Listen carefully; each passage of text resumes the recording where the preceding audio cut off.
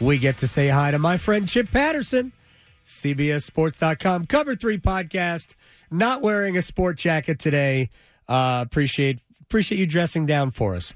By the way, we had somebody who was disappointed that they could not watch us because we're not on like over the air anymore, but just go to the WRAL News Plus. You can find us. If you want to watch us, you can watch us, WRALSportsFan.com. Just get the app. Everybody's got a smart TV now. That's how I watch everything. Just get the app. Well, now that I know we're not over the air, I can dress really down. Yes, absolutely. I want to see you in a tank top next Wednesday. Okay. Maybe. Do basketball jerseys count as tank tops? Do adult rec league basketball jerseys count as tank tops? Because that's about the closest thing I've got. Or pantless. We just talked about not wearing pants we today. Can't tell. Yeah. He's probably pantless right now. I'll never tell. All right. I started with the Jaden Rashada story. So walk us, Jaden Rashada. Yes, my eyes not good right now.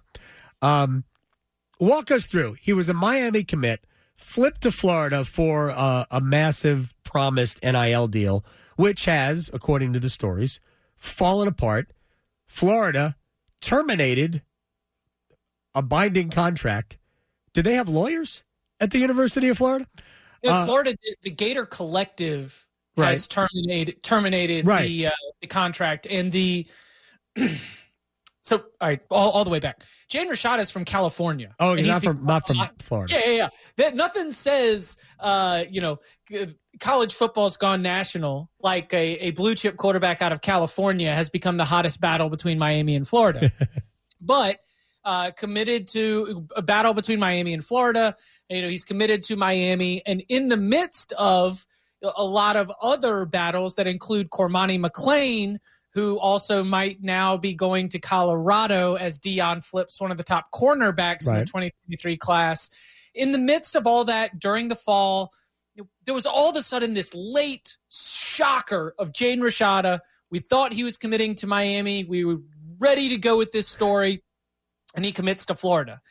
And as we've started to peel back all the pieces, I'm starting to believe that we might have a perfect example of why we actually need more communication between the schools, the coaching staffs, and some of these collectives. Right. Because some of the state laws, which again are different all across the United States, really don't allow the schools and the collectives to be working together, or the coaches and the collectives to be working together. Because, and Andy Staples suggested this first, so I've got to give him credit here, but he pointed out that based on some of the ways that the Gator Collective has been publicly handling business in these recent days, of course, with the drop ad date coming and going without Rashada enrolling at the University of Florida, that this might have been promised by somebody going rogue. That in the midst of all of these heated recruiting battles, that in the midst of just like being frustrated about losing recruits, that somebody who may or may not have had the authority to do so reached out to somebody within the camp of the Rashada family and made a promise that they weren't ready to sign off on. And that's where I think I would actually like for some of these state laws to allow for more communication between university coaching staffs, collectives, instead of trying to create this church and state barrier, because that can prevent some of these communication breakdowns from happening. $13 million is apparently a part of the contract that has been obtained by multiple media outlets. Right. We discussed today on the Cover 3 podcast, that's got to be like one of those contracts where if he stays 4 years and wins a national championship and wins a conference champion, there's no way, based on the deals that we've seen from other quarterbacks, even within that class, like the entire package for Nico Iamaleava at Tennessee, who is a better quarterback than Jaden Rashada, a higher rated quarterback than Jaden Rashada, is around $8 million for the entire package. And so what I think has happened is, number one, we don't have proper communication between people who are supposedly representing the NIL collectives and people who are supposedly representing the player. And then number two, that this $13 million number that we have is a little bit of it's like an NFL contract. Yeah, but how much is guaranteed? Right. Some of it's for injury, some of it's for Right. But this is negative recruiting. Like Florida looks broke. If you are an SEC coaching staff and you're trying to work on an NIL deal, it's like, I heard they were bouncing checks in Gainesville. Like, it's an incredibly bad look for Billy Napier. This is an incredibly bad look for Florida football. And now Jaden Rashada, he could end up on the West Coast. You know, some of those Pac-12 schools have quarter systems, so maybe he does try to get in a way where he could enroll and still get on campus. He likely is at this point not going to sign until the signing day in February. He probably won't be on campus until the summer at this point in the process. Florida does have a 5-star quarterback, somebody who is rated higher than Rashada, already committed in the 2024 cycle. But given what Florida's got going into next season, they might only be a 7-win team next year. Are they going to be able to hold on to DJ Lagway moving forward? I mean, Adam, I don't know how many different ways you want to attack this, but there's a lot, right? So let me ask. There's so much going into this Jaden Rashada story. A player who, and I will say this again, is not even one of the best quarterbacks in this class. The $13 million number to me was always fiction, and I realize it's over 4 years and whatever. 13 no, we have NFL quarterbacks who don't make. Is there 13. A balloon payment? Yeah, in which case you don't want Jaden Rashada to be like, it checks. It's all due right now.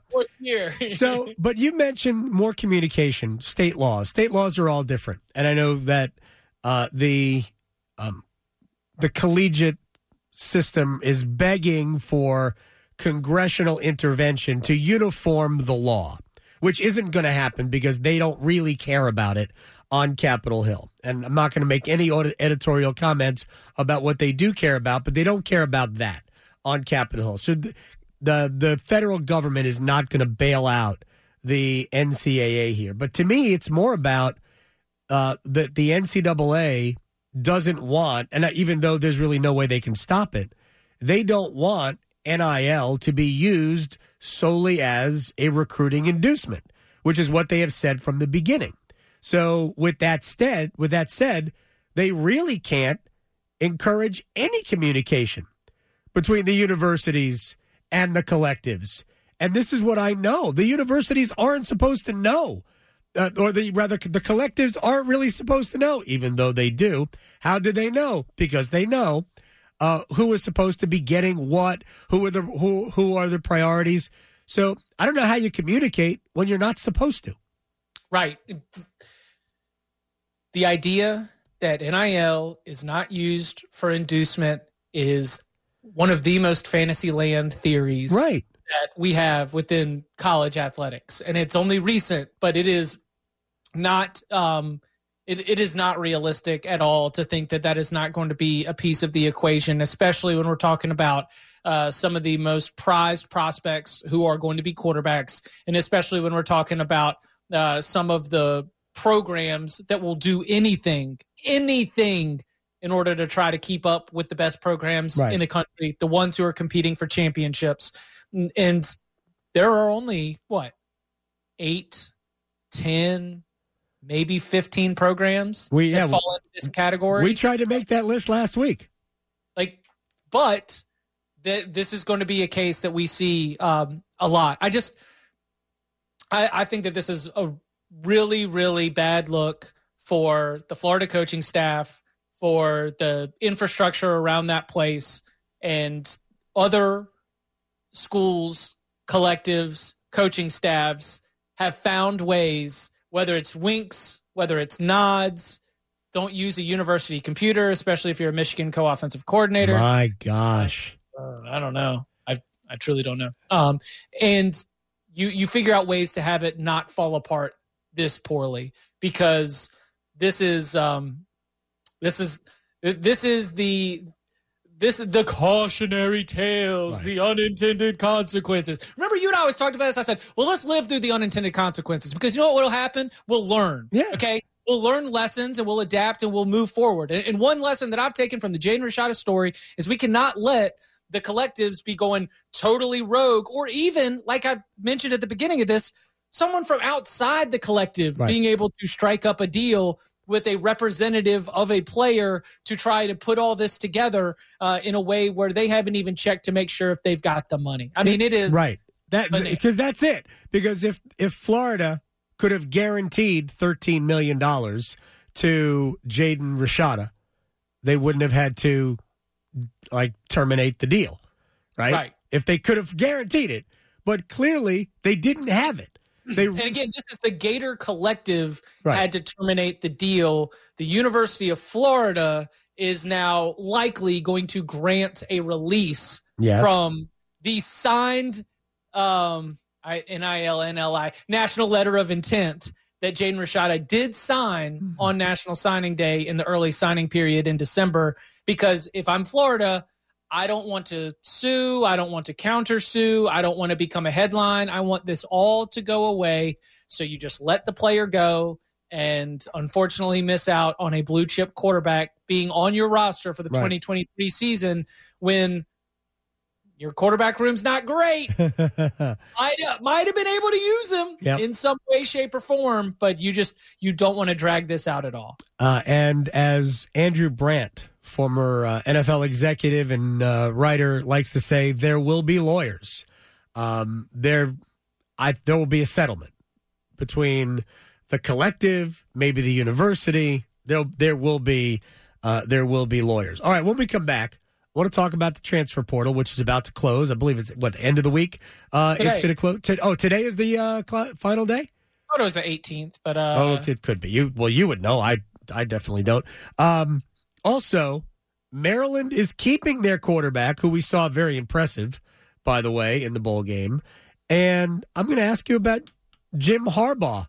And was there interest, or was there only interest from Harbaugh? With Chip Patterson next.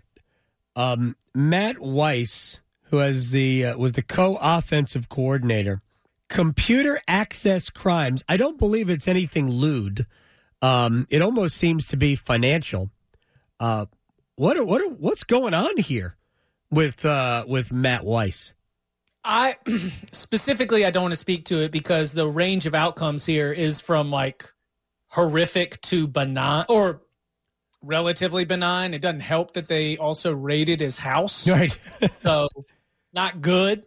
All I can speak to, two levels of this. Number one, just in general, not a great sort of couple of weeks ever since the TCU loss. We've got the Jim Harbaugh flirtation, will he, won't he, with the NFL. You've got this going on as well. And we remember that this Michigan program also had a very important defensive lineman catch a weapons charge later in the year, but that didn't come out until after the regular season was done. Just and the NCAA violations. Now, granted. Oh, that's right. Yeah, it's a timing violation. It was during the pandemic where. And he also bought a burger for a recruit and lied about it. A burger. I mean. Let me list $13 million reportedly for a high school prospect, but Jim Harbaugh bought a burger for a recruit and lied about it. Problem was the investigators didn't speak Harbaugh. Okay, you got to understand that guy uses language differently than the rest of us human beings, and so he wasn't lying; he just was misleading. But the NCAA gets really mad about you misleading them. It's very parental. It is. I was just going to say the same thing, and I get mad when it's not what you did. It's the line. Exactly. That's really breaks my heart. It's the cover-up. NCAA violations, weapons charges for an important defensive lineman that conveniently weren't really mentioned or didn't come to light until after the Ohio State game. And now this, and the NFL flirtation, just not all that great around Michigan. But here's the football side of this, because I can approach the football side of this with expertise. He is co-offensive coordinator. He shares that title with Sharon Moore. Sharon Moore is the offensive line coach. The Michigan offensive line has been awarded the Joe Moore Award for the best offensive line 2 years in a row. And we have seen what that offensive line has done as they've paved the way to 2 Big Ten championships. Additionally, you are also talking about being a co-offensive coordinator on a Jim Harbaugh coach team. And if you don't think Jim Harbaugh's got his hands in on that offense, well, then you've lost your mind. So when I plug into this from the Michigan side, I'm hearing a lot of, we have no idea what this is. We hope it's not anything that is really, really bad. But if they need to part ways with him, we've still got our offensive line co-offensive coordinator, and we've still got Jim Harbaugh. We don't think we're going to see any major changes to the Wolverines offense heading into 2023. All right, so to Jim Harbaugh, my read on this is that the NFL teams that he already met with, Carolina, because he talked with David Tepper. And it wasn't an interview. It wasn't an interview. Right. And Denver, I believe, also that he talked with, weren't really interested in him. And so I don't understand anything beyond, I just need to be loved like my dog. Earl desperately needs me to pet him. Or just as we're walking back to the house from the barn, he likes to walk into my legs so I know he's there as though I didn't already. That's my read on Jim Harbaugh. He just needs to have his name out there as though there is NFL interest, but there really isn't right now. I don't think that there is NFL interest for what Jim Harbaugh wants because of the time that his 49ers tenure, which as a whole was wildly successful and then just kind of fell apart late in the game. At the core of it was a lot of headbutting with the general manager. Right. So what my colleague on the Cover 3 podcast, Tom Fornelli, has said from the very beginning is that he thinks that Jim Harbaugh did not get the Minnesota Vikings job because he would like to be the head coach and the general manager. Right. He would like to be the person in charge of everything, only answering to ownership, making all the personnel decisions, and being able to totally control the franchise. And Tom goes on to continue over the last several weeks or so that I don't know what NFL teams would do that, but the second that one NFL owner is cool with doing that, we might see Jim Harbaugh go back. Not that he is running away from college football, and this is me at this point, but that he is continuing to chase the Super Bowl because he is someone who still values the National Football League and all the capital F football guy kind of NFL disease brain that we have. He thinks that that is the greatest competition that you can have in all of football. But he is not willing to trade what he has going at Michigan unless he can get that perfect scenario of being totally in control, not answering to anyone but ownership. It didn't happen with the Vikings. He did not get offered the job. They probably realized that from the jump. Then here in this case, we've got a couple conversations, and it didn't go any further than that, probably because Harbaugh was like, here's what I would like, total control. Right. Ownership was like, that's not how we do it anymore. That's kind of an antiquated notion. And so one day down the line, that might happen, and we will see Jim Harbaugh leave Michigan. But until that happens, I think we're just going to be dealing with this on a year-in, year-out basis. Now, this is where the interesting thread is.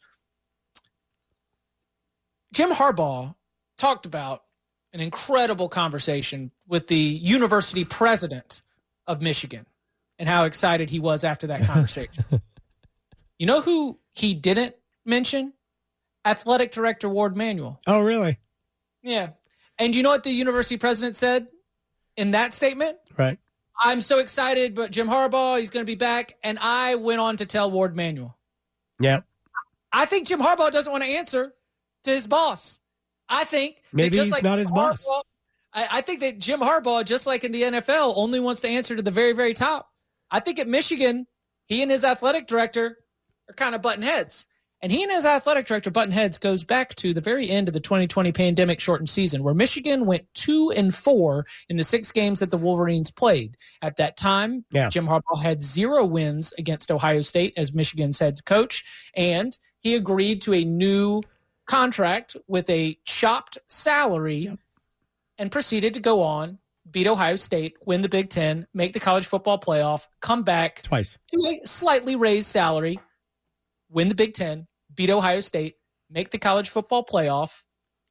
And I think that in these conversations with the university president, I don't like to count people's money. I don't like to say, oh, the money doesn't matter to him, blah, blah, blah, blah. Well, I'll tell you what. It does.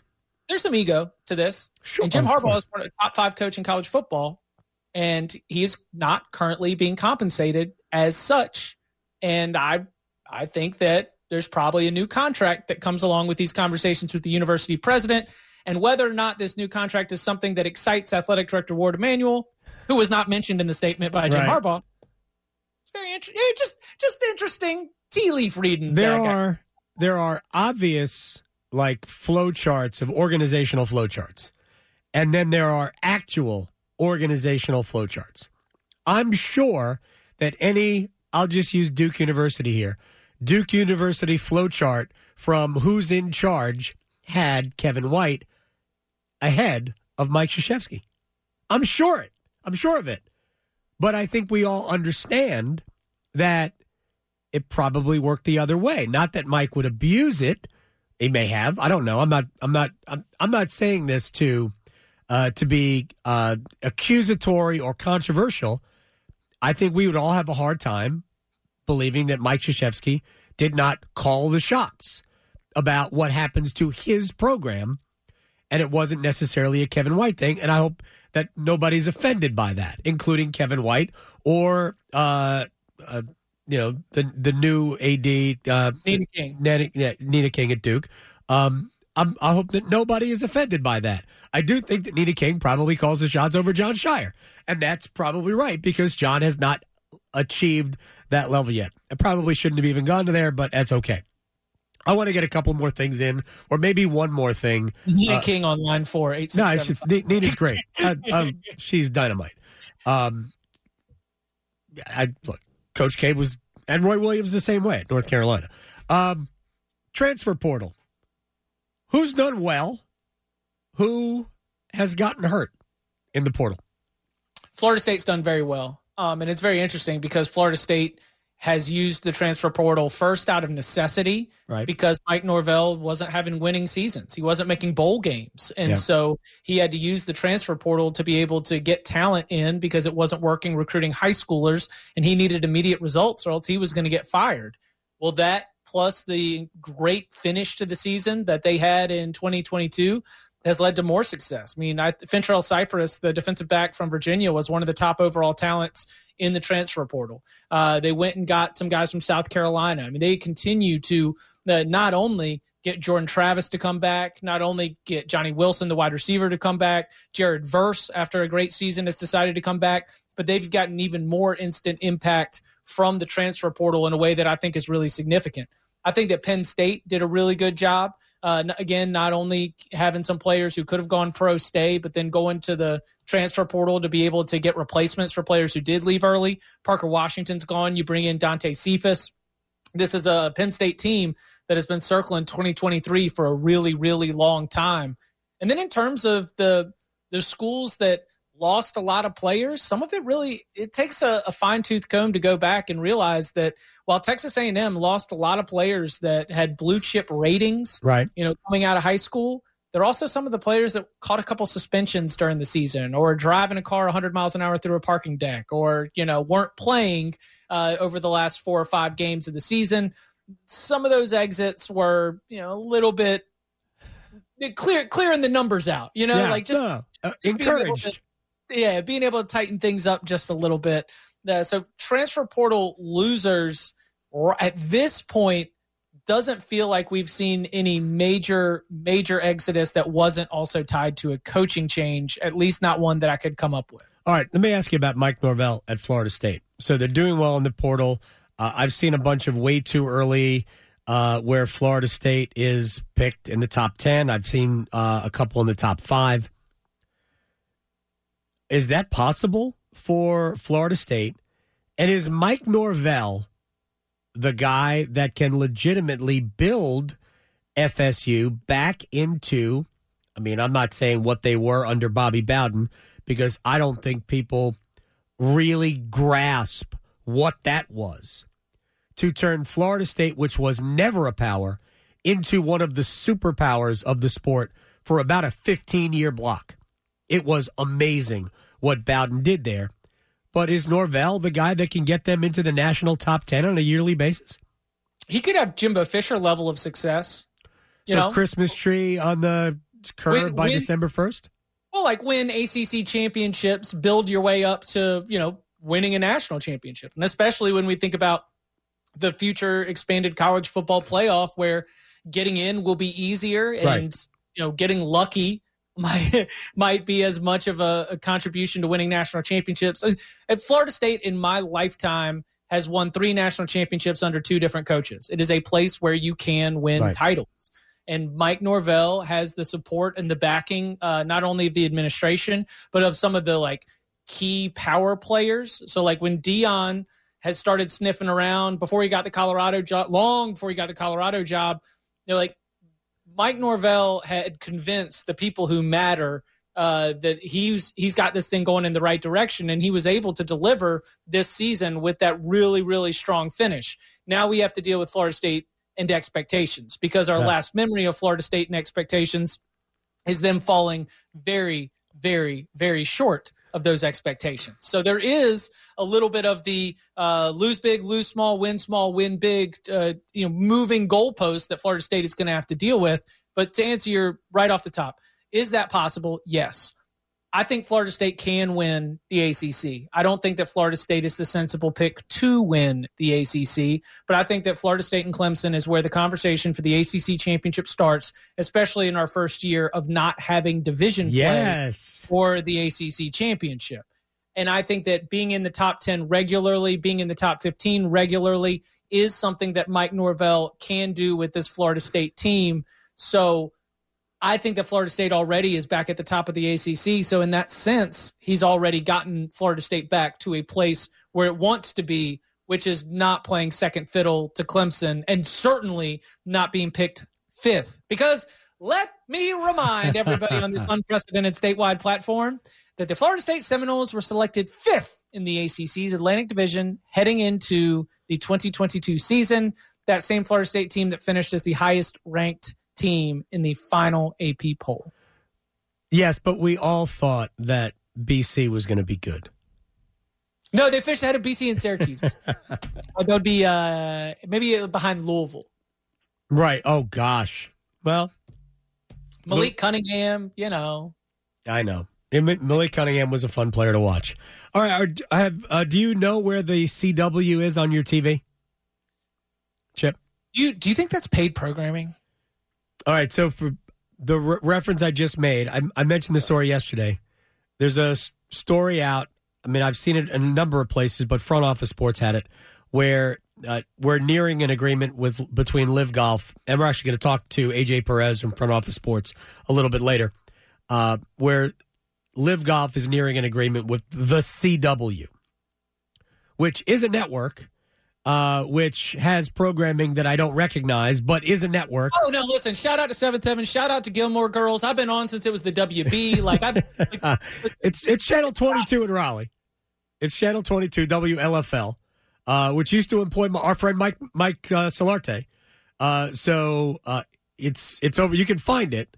It's an actual network, the CW. I can't imagine there's a lot of money changing hands here between the CW and Live. But Live Golf is hopefully for them nearing an over-the-air network. I'm not sure why they want one, but I think it would be much better just to sell subscriptions online if you did that, or just keep showing it on YouTube.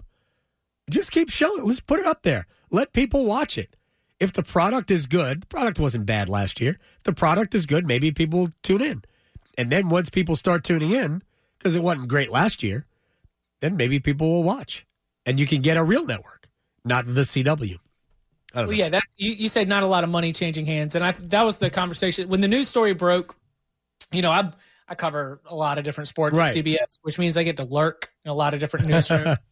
Just kind of keep my mouth shut, sit in the corner. It worked out really well when I was, throughout my time. You get to learn a lot. But that was the conversation. It's hey, do you think this is paid programming? Because when we think media rights deals and this, modern era, we think about companies like, Disney or CBS or Fox shelling out hundreds of millions of dollars or $1 billion a year or whatever. But this is CW just doesn't have that.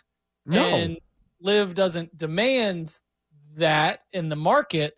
And so was this a move where they looked at each other? It was 1:59 a.m. The lights had come on, and Liv was like, and CW was like, yeah. And, son, that was how you came to be. I understand. Look, it might be paid programming. I think they could have probably gotten that from like Fox Business, to be honest, on a weekend. That's where I really thought that they were going to end up. I thought they were going to end up at something like that. Something that's on everybody's cable station, right? And if you have a cable package or if you have YouTube TV or Hulu, you probably have Fox Business. And I thought there would be some sort of we'll buy the time. I mean, they only need 4 hours, right? Because it's a shotgun start. They know. And I mean, is Fox Business really killing it in ratings on Saturday and Sunday afternoon? I think the CW is an over-the-air. Like if you have an over-the-air antenna, you can get Channel 22. That's what Channel I'm saying. 22 in Raleigh. You needed to be able to get golf fans who don't have cable. Yeah, but those people are not watching golf. I don't think. Hey, I just think about the classic like fall asleep on the couch to watching golf crowd. You know, I'm just putting it on Channel 3 because that's where the golf is. Chip Patterson, you're the best, man. I'll talk to you next week. Sounds good. Y'all be well. We'll talk to AJ Perez about this coming up later on. Look, the product is good. In terms of the way it's presented, I had zero problem.